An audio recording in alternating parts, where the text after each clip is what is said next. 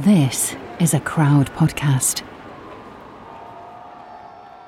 You got kids? Mm-hmm. You got kids, right? Yeah. Couple girls? Yeah. So, one of your girls is taken, Sam. God forbid that ever happens. And you just happen to know me, or know how to get hold of me now. What are you going to tell me, Sam? What are you going to tell me when I show up to tell you I can get your daughter back? You want me to make sure I don't hurt anybody? What are you going to tell me, Sam? You about got tears in your eyes right now just thinking about that shit, don't you? Well, it's ugly. You know, our rules of engagement are pretty simple.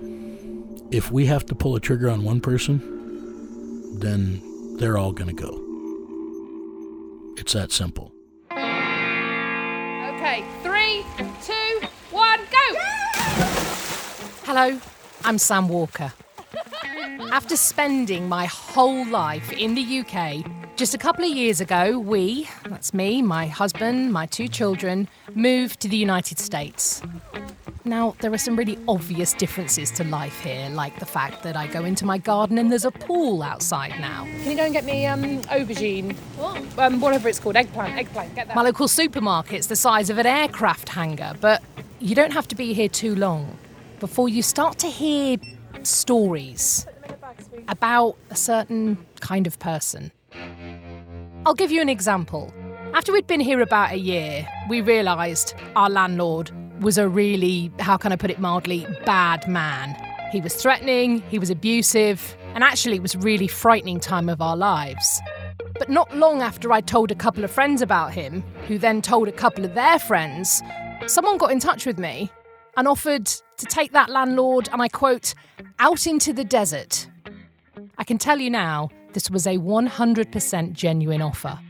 And I knew from that moment, these people exist. People in America today who take the law into their own hands. I'm a memory of the worst thing that ever happened in a lot of these people's lives. Who can make things go away. There's a big difference between taking a life and getting rid of sewage. A huge difference. And then I met Casey.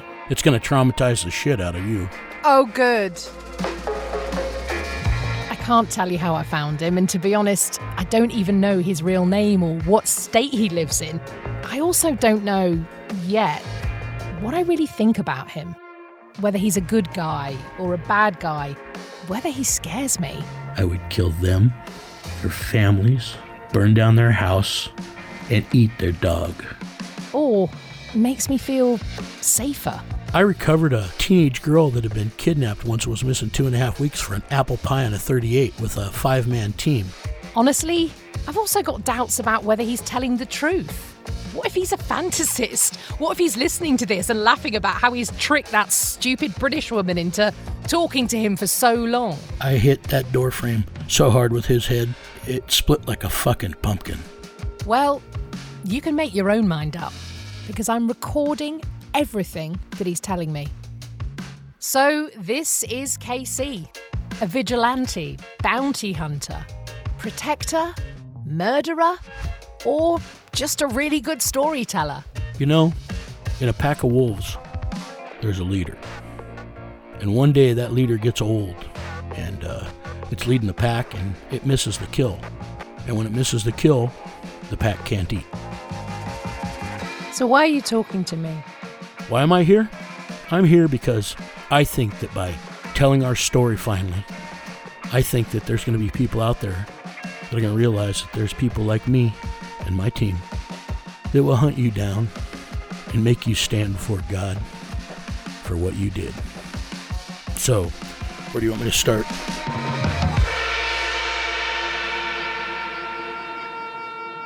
Okay, Casey. I know Casey isn't your real name, but it's the name that I know you by. Just tell me. Of course it's my real name. Yeah. The letter K to letter C, that's my name. Okay. How are you, first of all, as we're talking today? How are you? How are you doing? I'm doing very well. I'm recovering. I've got 3 broken ribs right now, and I had a mild concussion, but it's all healing up really well, so I'm doing good. Is that par for the course for you? Is that generally how your life goes, that you do some work, you get injured, you recover, you start all over again? Well, no. I mean, of course it happens at times. This time I was injured recovering a child, and I was forced into a position where I had to move the timeline up.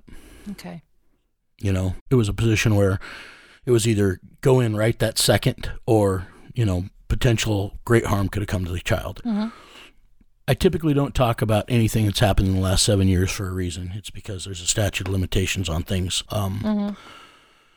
There's a lot of laws that we color over the gray areas of the lines in recovering people and things, assets, and there's statutes of limitations on those things. So anything specific I bring up could lead a trail back to me and my team and, you know, get me arrested. So what do you do? What's your job? Well, I'm I guess for lack of a better term, I'm a professional prostitute. You know, you pay me and the work gets done. Our forte is recovering kidnapped children. That's our big drum that we beat. But we also provide resolution for people who can't get it through conventional law enforcement. How do people find you? Word of mouth. That's it. People that just knew somebody that heard about me saving this person, and it's referral only. It's a lot to take in, right? Well, here's the story about the first time he ever had to rescue some kids. I was contacted by a man that had known me since I was a child. He'd watched me grow up and evolve throughout my life. He was also my father's best friend. And one of his employees was unfortunate enough to have his children kidnapped from him. 3 of them, 2 girls and a boy. Police and FBI had no leads. The man was unable to work, completely distraught.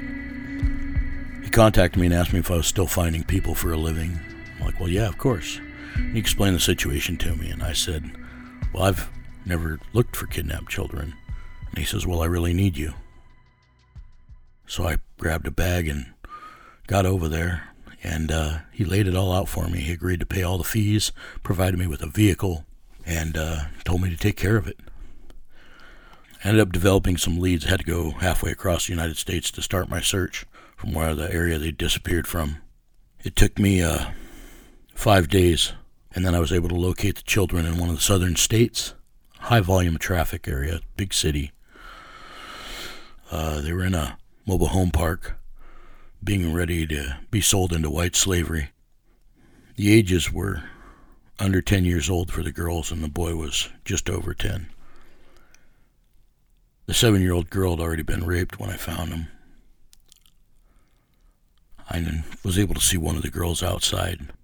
There was no sight of the boy or the other girl. So I set up surveillance, even though I wanted to take the girl out of there immediately. I couldn't. I had to make sure they were all 3 together. That night I decided to go in and try to make an extraction, even though I couldn't confirm the other kids were really there. So I crept up the house, and I had to pick the lock to get in the front door. Once I entered the door, there was a woman naked on the couch. A man was laying naked on the couch with her.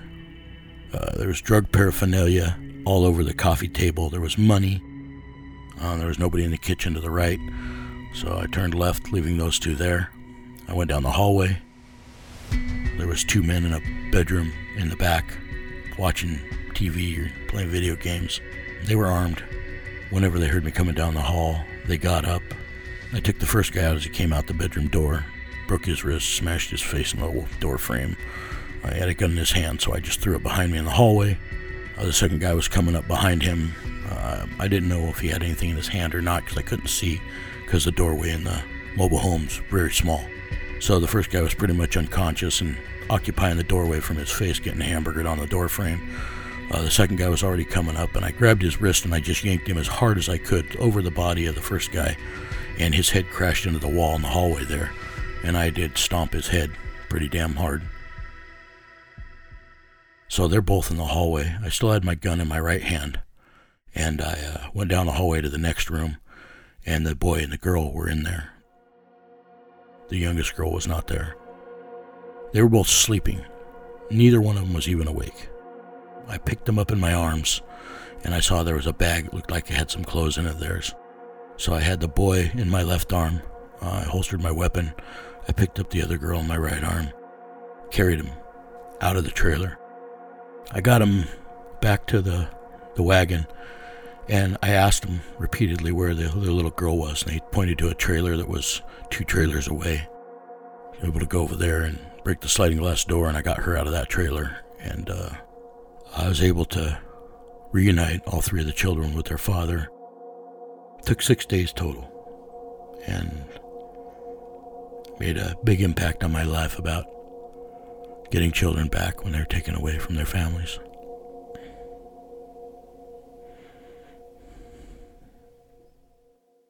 See, talking with KC is unnerving, intimidating at times. He breathes like he's ready for battle. Like a psychopath in a horror film.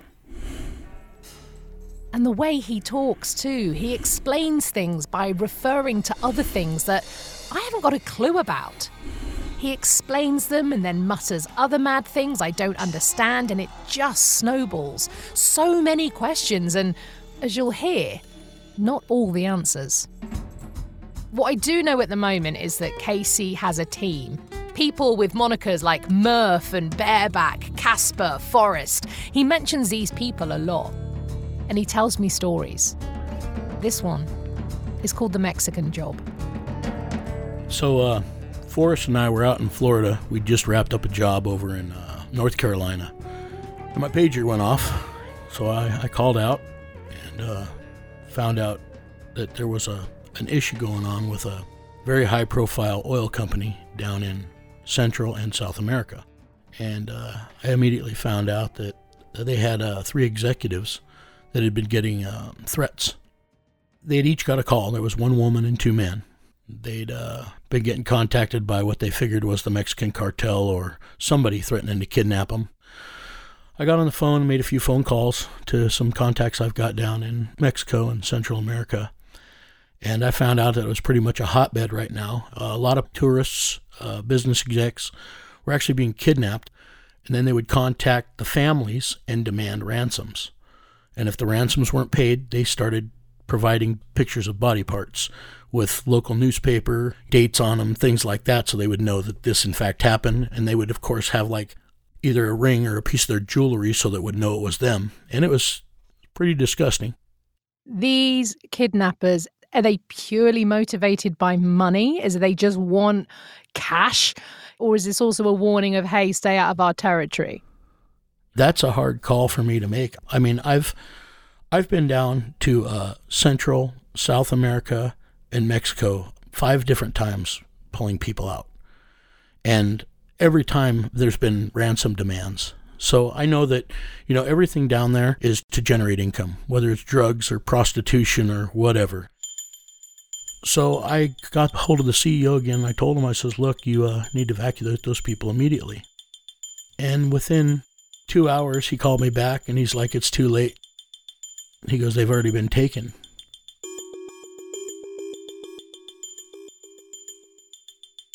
I got hold of Forrest right there again real quick, and I just told him, I was like, dude, I said, I think we got to go. So they sent a private jet to pick us up, and they provided me with everything that I'd requested, all the gear that I would need, and they flew us down into Mexico. What do you mean by gear? What gear did you need? I've got 3 different weapons caches down in Central America and Mexico and South America. But the gear that I chose was to be rather flamboyant tourist gear.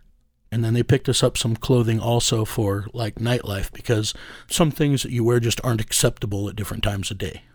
It's really hard to make us blend anyway, because, Forrest's black, so you can't really hide that as a Mexican, right?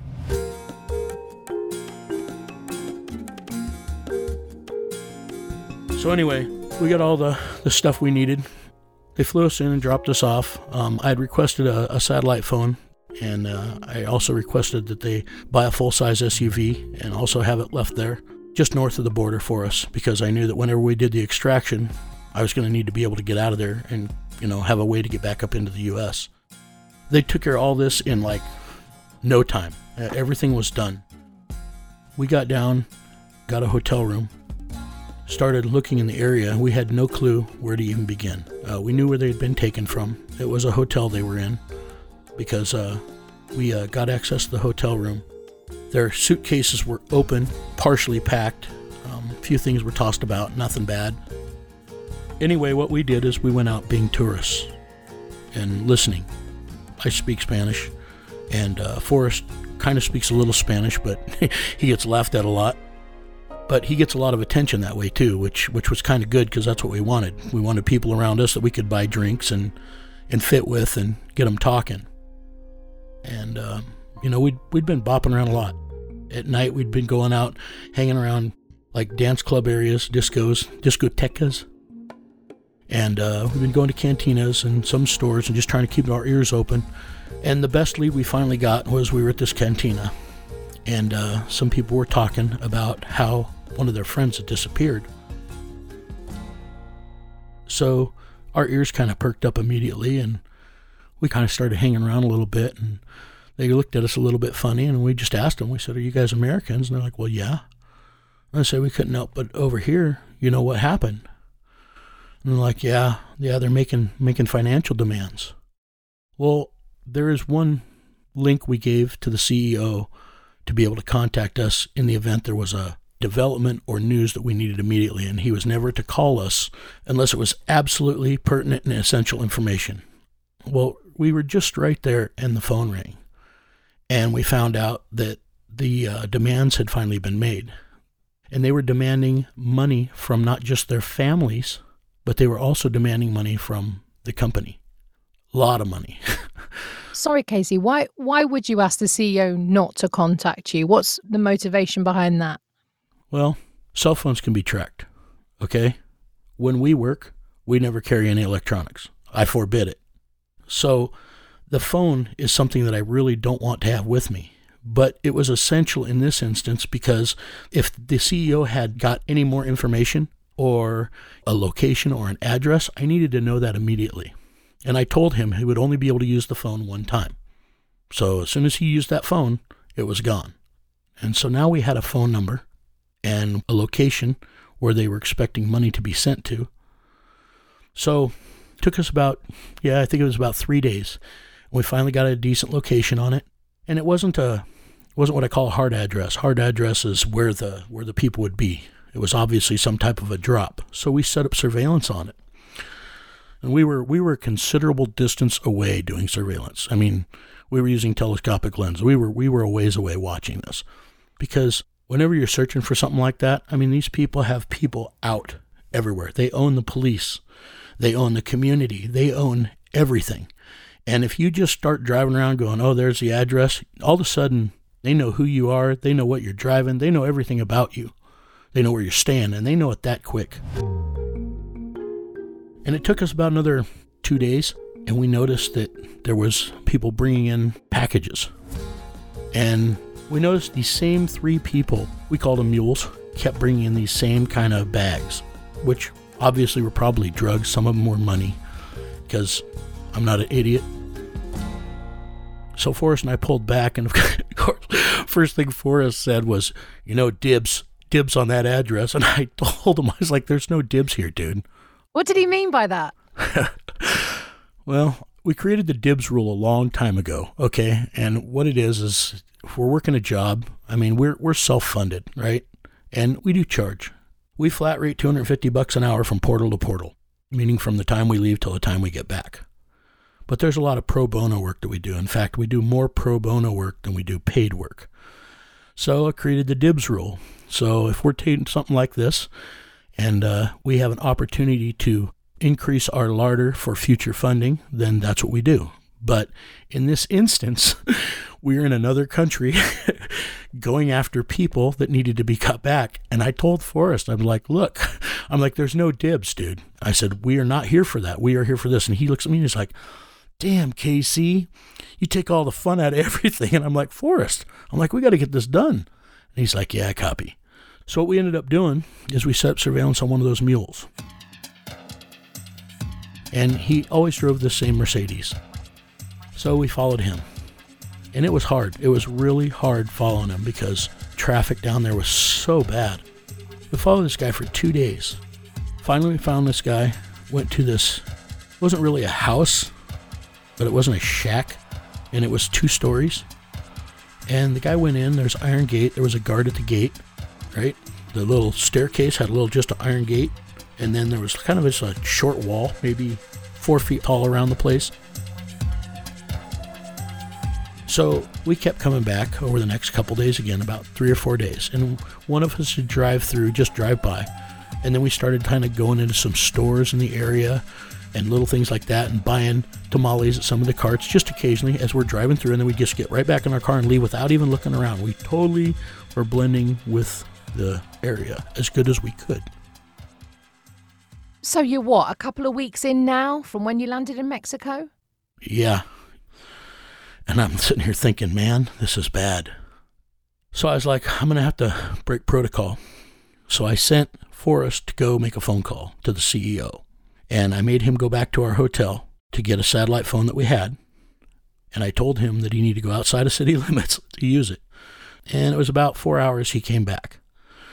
And one of the people that had been kidnapped had been injured, and proof had been sent to the business executive that we were dealing with that made him realize that these people were for real. Are we talking a bit of that person was sent or photographic evidence? What was the story? Photographic evidence. It was what's considered a warning. One of the men was beaten severely, very severely actually, enough that he was unconscious for the photo and he was covered in blood. And so now I'm sitting here going, okay, that's the first warning. That means he probably gave him, maybe 3 more days? And in 3 days, they're going to start cutting off fingers or ears or whatever it is they're going to do. And they do. So Forrest come back to me and I'm like, okay, we're going to set up surveillance on this place. So we did. We finally got a head count on people coming and going. We pretty much figured out there was about 8 or 9. So we started watching the food deliveries, and what we discovered was there was more food being ordered than would normally be for that amount of people. So we kept watching, and it was late the second night, and I mean real late. We heard a muffled scream. It was pretty clear what it was. It was somebody in a lot of pain. And then they obviously had their face in a pillow or something, but we could hear it. We had a parabolic mic with us. Well, just then, the guy that we started calling Pancho, he left, and as he's walking down the stairs, he carried this canvas-type purse, and it had a big strap that goes over the shoulder, and he always had it over his shoulder. He always wore this thing. And as he was coming down the stairs, he was stuffing cloth into it. And you could tell that it looked like something that was female's. And so it was our suspicion that he was going to make contact to send this package out. We decided we were going to take old Pancho down. We needed to find out what was in that bag. We followed him. We got maybe a half mile away. And Pancho stopped to get a drink.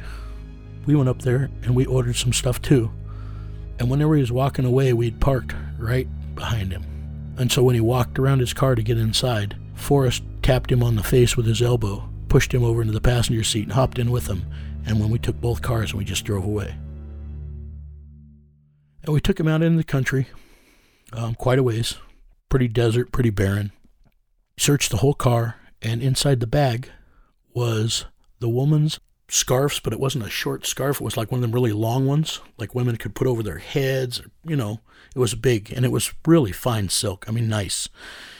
And there was blood on the scarf, and I looked at Forrest, and he looked at me, and we knew that we had the right location. Did you talk to Pancho? Did you ask him questions, or did you just knock him out and look at the evidence? Well, Forrest tapped him kind of hard, and Pancho was only about 5'4", so his head was in line with the door. So when Forrest walked up behind him and stroked him with his elbow, he hit him in the temple, and his head bounced off the ridge of the car, and Pancho was still out. I mean, Pancho was out like a light. He was alive, but he was going to have one hell of a headache the next day. So we took Pancho about 2 miles from his car, and he was still unconscious, and we laid him there, right on the ground, and we turned around and went back. So Forrest and I went back to the hotel, and we got what necessities that we would need there. Mind you, none of our gear was at the hotel. We'd stashed that at a different location. What was in that gear this time? What did you have on your list to take with you? Well, we were each carrying 2 handguns and a very short 12 gauge. We both had collapsible batons. We prefer the 16-inch. They're the shortest ones.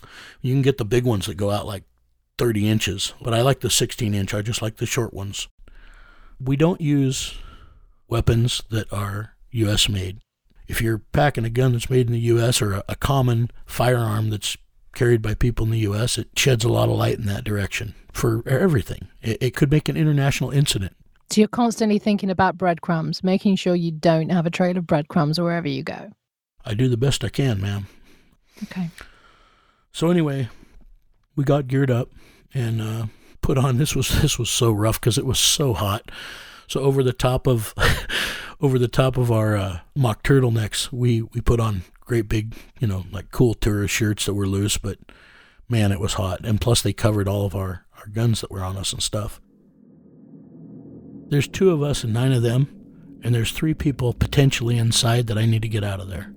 So our rules of engagement are pretty simple. If we have to pull a trigger on one person, then they're all going to go. It's that simple. Anyway, there was this one guard that every night he would kind of lean against the corner where the gate and the stairs were, and instead of watching, he just kind of dozed. And so the plan was for Forrest to go in there, slip over the fence, and take out that guard and get the gate open. We couldn't have any slip-ups, and we couldn't have him coming up the stairs after us. So Forrest went in there. The guard reacted. And as he was lifting up his gun, Forrest hit him in the head with his 12 gauge, with the butt of it. He just smacked him right across the face. I mean, just boom. And the guy dropped pretty hard. And then Forrest was on him, making sure that he didn't get back up. He popped the gate real quick.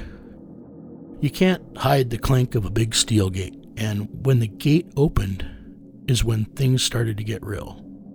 Immediately there was 2 more guards coming on the top of the stairs. And so right as I got to the entry point of the gate, Forrest had already moved up and was on the landing. So I was coming up behind him and the guards were there.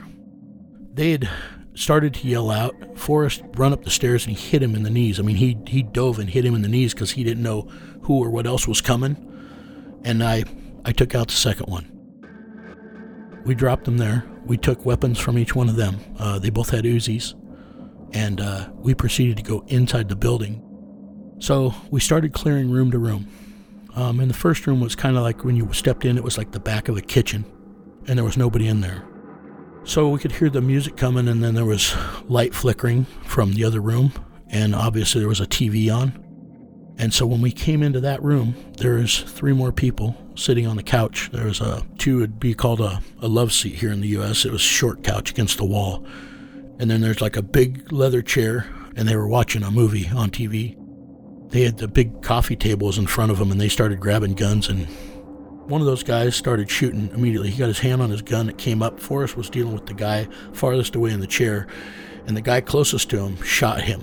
He shot Forrest right in the side of the thigh. Forrest yelled he was hit, and as we took those guys out, there was another guy coming out of the hallway, and he had opened up, and I caught around, but it got me high on the shoulder because I was still turned this way. It went in, and the slug was still in me. So I turned around, faced him, dealt with his little ass, and we started going through. Forrest took the hallway in front, limping with his leg. One of the dead guys had a shirt, and Forrest just ripped the bottom off his shirt and he tied it around his leg, okay? Quickly, and I mean fast. He never even set his gun down.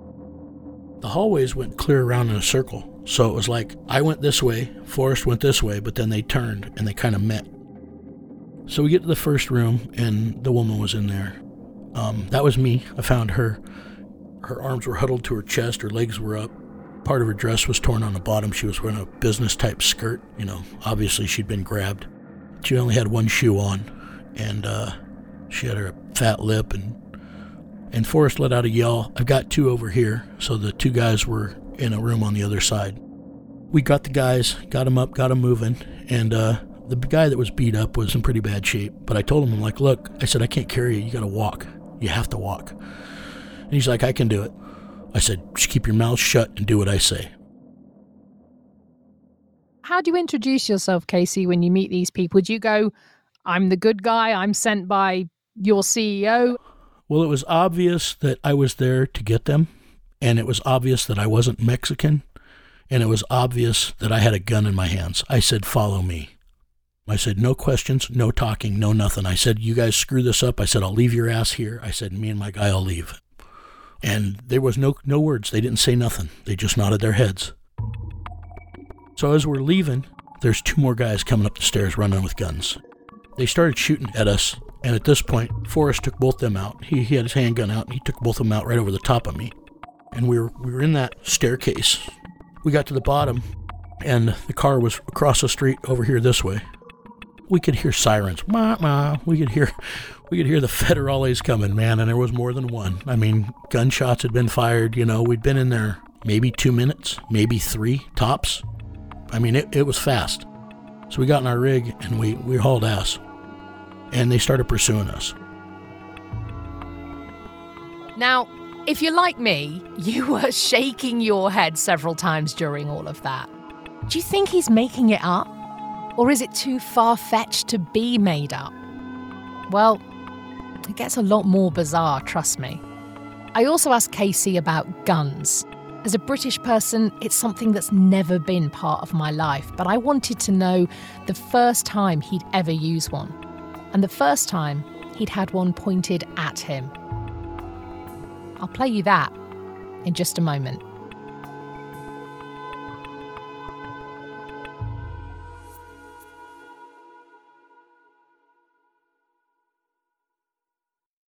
Hello there, I am Tom Fordyce and I'm one of the producers on American Vigilante. I do hope you're enjoying the series. Now, if you need a break from KC and you're feeling peckish, why not try Factor's no prep, no mess meals? They're a great way to meet your wellness goals in time for the summer, if it ever arrives, with chef-crafted meals like Calorie Smart, Protein Plus and Keto.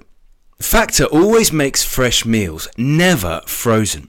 They're dietitian approved and ready to eat in just 2 minutes.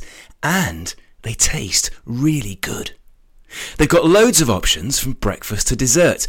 There are 35 different meals and more than 60 add-ons to choose from each week. Treat yourself to restaurant quality dishes with premium ingredients like filet mignon, shrimp and blackened salmon. But all without prep and the cleaning up. Head to factormeals.com/American50 and use code American50 to get 50% off your first box plus 20% off your next month. That's code American50 at factormeals.com/American50 to get 50% off your first box plus 20% off your next month while your subscription is active. 24 hours ago, I found out the person that I'd been dating and seeing for the last 6 months is a con man. That is my sister Emma. Andrew Tonks's lies had been so convincing, she'd invested $300,000 with him. However, the tables were about to turn on Andrew. What he didn't know was that Emma had discovered his real identity. But to get any chance of justice, Emma had to act like it was business as usual. Coming up in this series, And that's when murder, all this stuff goes through my mind. I'm really, really scared. I'm assuming Sarah has watched too much Netflix and figures I've been defrauding you. Couldn't be further from the truth. That's what this was, a real-life story that seems so unbelievable, but it was actually true. a true story that all starts with one simple swipe to the right. I'm Sarah Ferris. And I'm Emma Ferris, and this is my story, Conning the Con.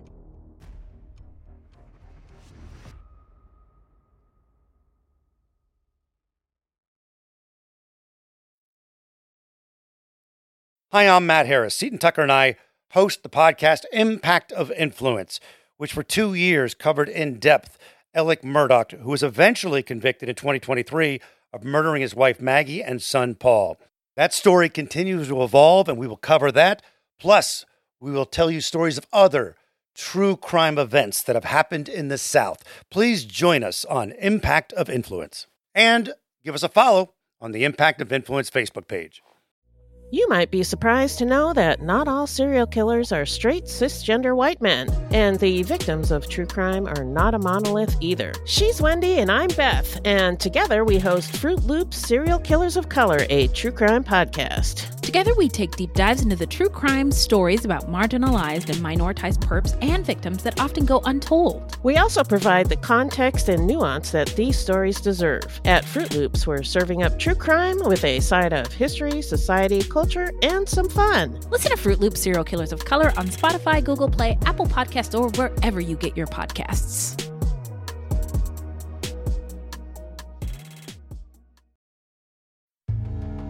Right. Now, where were we? We were being pursued by 2 sets of federales, and we could hear other sirens coming from other places. We're in a car, hauling ass, as Casey puts it, across a town with 3 hostages, somewhere in Mexico. Oh, and Casey and Forrest have both been shot. Forrest said, "Casey, I'm bleeding really bad. I'm bleeding really bad." And I'm like, "Yeah, me too." And he goes, "I don't know if I can make it." And I'm like, "What do you mean you don't know if you can make it?" And he goes, I'm light, meaning he's lightheaded. We had to get out of the car. I mean, he needed attention or he was screwed. So we got into this little burrow, and I pulled in there real quick, and I'm like, we got to ditch the car. And I got out, and I pulled out some Quick Clot, and I slapped it into Forrest's leg on both sides. I wrapped it with a gauze bandage that I had with me. Quick Clot? What's Quick Clot? It's a powder that when you slap it on a wound, it clots immediately. Instant bandage type thing.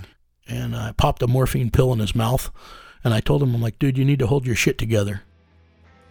And so I put his arm over my shoulders, and I lifted him up, and I told the people, I was like, "Come on." And the police cars were getting closer and closer, and I could hear, a lot of Spanish speaking going on and yelling, and I saw one of the Federales cars drive by, like where we turned in. They drove by and down this way, and then I heard it turn. So pretty much they were setting up a perimeter. We were going down this alleyway, little street. People were behind us, and I run smack dab into one of the Federales. It's a woman. She's partners with this other Federale. Our observation had led us to believe very much that the Federales, at least some of them, were being paid to not see what was going on. So I took the woman out. I just jumped on her. I dropped Forrest. I jumped on her. I held her down, and I started telling her. I was like, "Look, these people were kidnapped. I'm just trying to get them out of here." And all she said was, "You're bleeding," because my blood was dripping off my shoulder onto her face when I'm holding her down.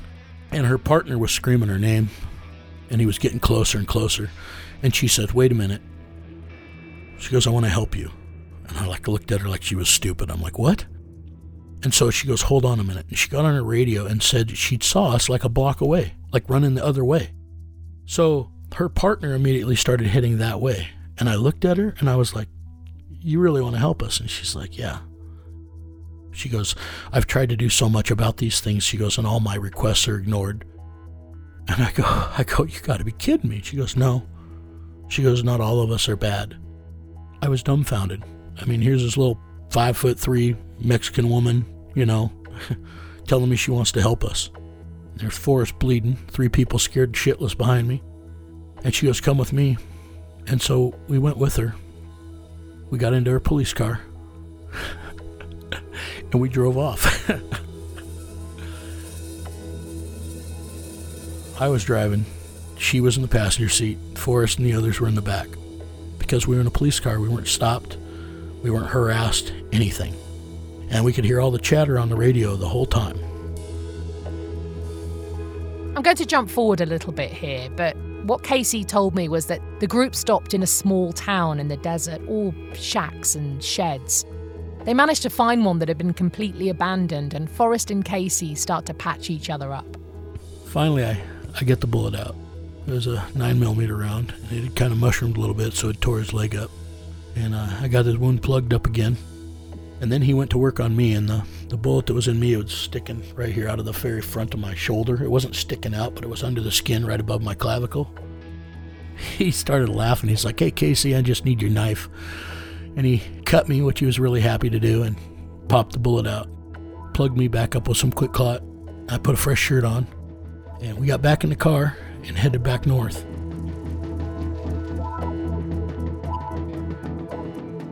You clearly saved Forrest's life during this operation. Well, Forrest saved mine too. Well, yeah. Where did you get your medical training? Was this in a previous life, or? I used to watch Captain Kangaroo. Come on. Cracker Jack box. That's where I got it. It had one of them send-off things with the extra tabs. I sent it off and got the little medical kit. That's all you're getting. Okay. All right. You were pretty injured in this gunfight. Forrest perhaps more injured just because of where he was shot. But have you ever felt, oh my God, this is it. This is the time it's going to finish me off?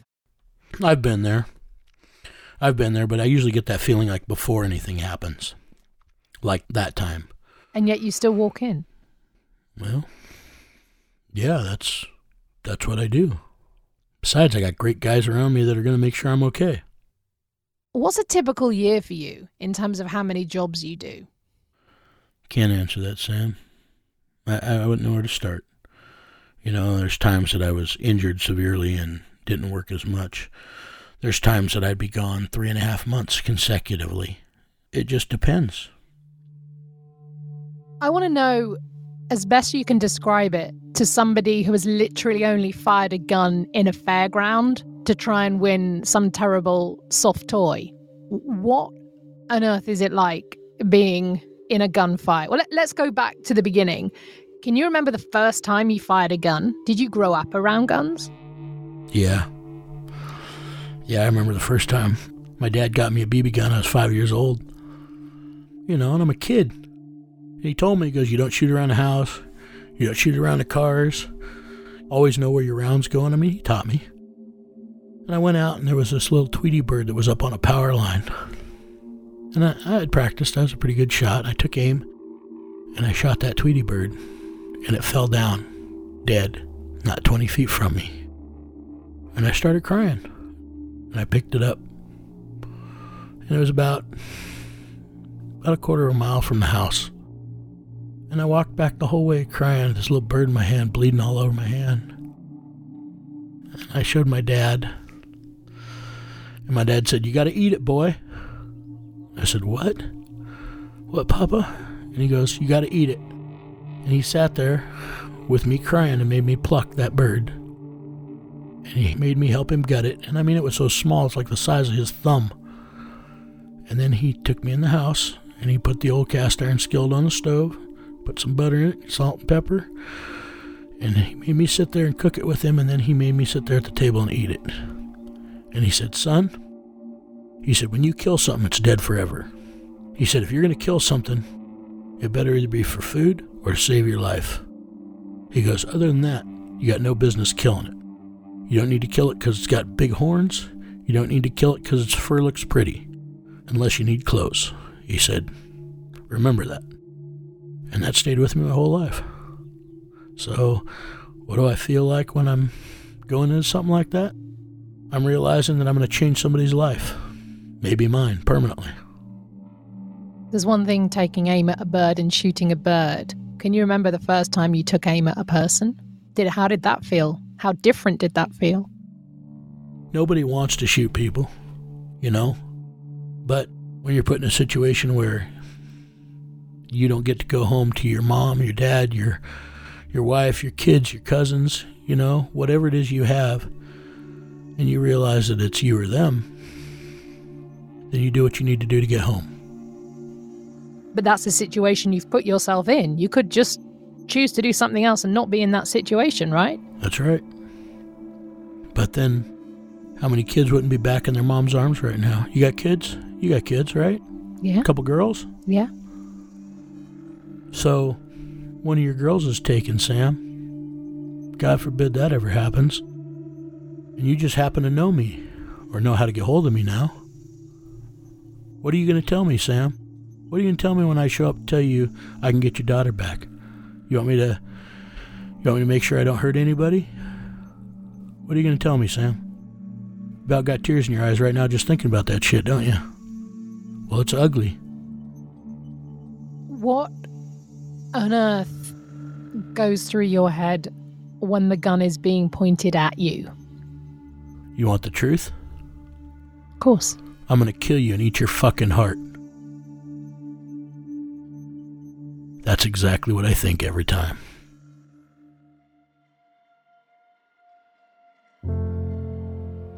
The fact that I now even know Casey makes me feel kind of uneasy.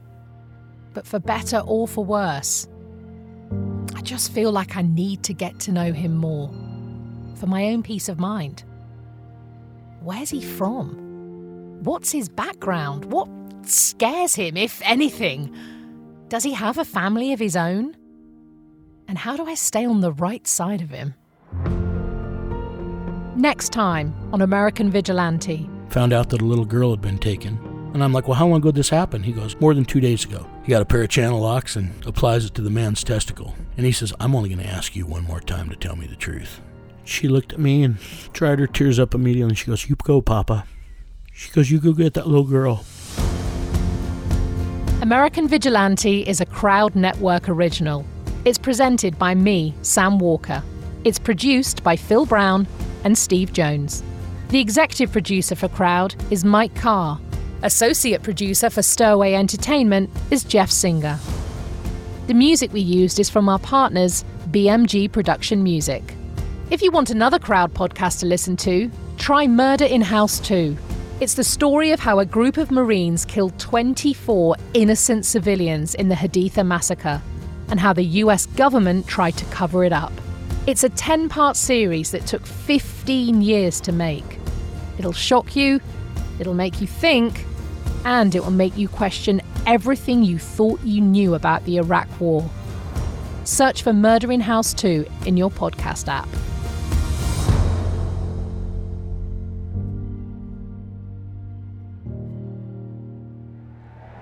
Crowd Network, a place where you belong.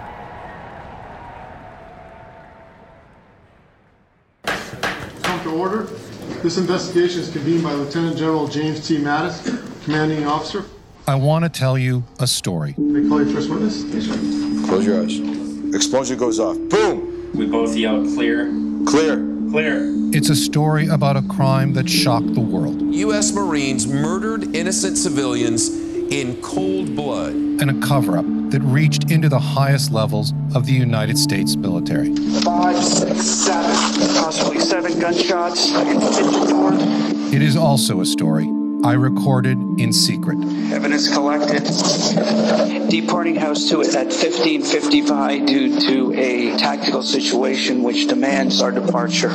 So join me, Michael Epstein, as I reveal the truth about the longest, most expensive criminal investigation in U.S. military history. Murder in House 2, a 10-part podcast series available right now on Apple Podcasts, Spotify, or wherever you listen to podcasts. 3 a.m., the comedy horror podcast that holds weekly gatherings around the campfire. Let me tell you what you're going to get. You're going to hear stories about demonic possessions, prison stabbings, skinwalkers, glitches in the Matrix, cult leaders, missing 411, night marchers, Operation Paperclip, Mesopotamian devil worship, and so many monsters it'll give Kanye West a runaway for his money. Pop and meme culture also aren't off topic. A camp where laughs and scares are constantly competing for first place. We're just a group of friends, trying to bust each other's balls, find the best stories, and expand the circle in the process. 3 a.m., the comedy horror podcast not for the faint or fragile of heart. Let's go.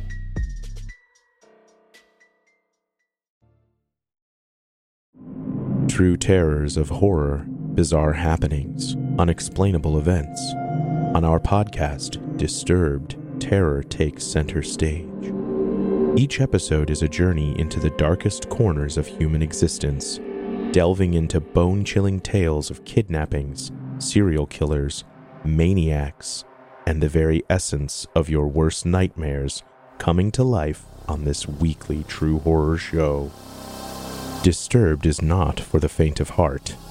It's an exploration of real, unadulterated horror sourced from everyday people. Each episode is a descent into the macabre, where we narrate stories that will leave you on the edge of your seat and crawling in your skin. We navigate the disturbing narratives that lurk in the shadows, offering a raw and unfiltered listen into the most terrifying aspects of the human experience.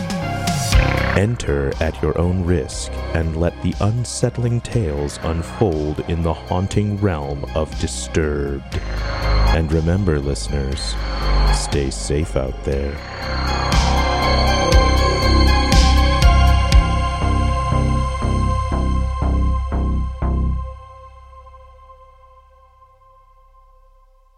My name is Bill Huffman, and I am a former Cleveland news producer, and I am now the host of the podcast, Who Killed?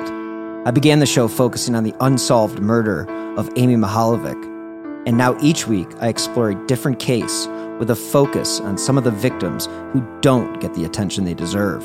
I have a deep catalog of over 225 episodes, so there is a guarantee there will be something for you.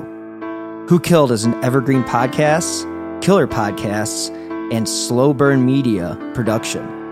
Subscribe today wherever you get your favorite shows. Ohio is a land of mystery, from missing shipwrecks and lost treasure beneath her surface to strange phenomenon slicing through her skies. From myths that have evolved around historic events and people to the unsolved murders and disappearances that keep her communities wondering what happened. Find Ohio Mysteries on your favorite podcast app, and let's explore the inexplicable. OhioMysteries.com.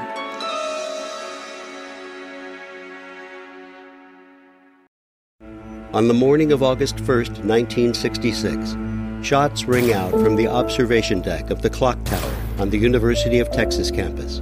It marks the infamous beginning of the modern era of mass shootings in America. You're listening to Stop the Killing podcast. Join us as we take you behind the crime scene tape to explain global mass shootings and mass attacks. I'm Sarah Ferris, but more importantly, this is Catherine Schweit, the former head of the FBI's active shooter program. I spent 5 years as the FBI's top executive looking for answers to the mass shooting crisis. I've been at the shooting scenes, I've traced heroic acts of bravery, and I've sat silently and listened to the heart-wrenching stories from survivors. Amongst this horror, there is hope. We all hold the key to stop the killing. You just need to know how to unlock the door. Download Stop the Killing and be part of the solution. Search Stop the Killing on Apple, Spotify, and all the usual suspects. Something is creeping in, don't follow it down. Let me introduce you to Barry Clew, an authorised financial advisor from New Zealand and a very special kind of stain on humanity. He was a very knowledgeable young guy. He was a registered financial advisor. Type of guy that was bending over backwards to help you. Now, you could be forgiven for thinking that Barry sounds like a great guy, and you'd be right. Well, right up until the point when you're wrong. It was all fictitious. She stole from my son who has a disability. Chris never knew. He died believing that we're all taken care of. A psychopath is somebody who lacks empathy, acts impulsively. I think there's a strong case that Barry might be all of those things, actually. To find out how Barry Clew stole over $15 million from 81 victims, subscribe to Clueless, The Long Con. That's Clueless, spelt Klooghless.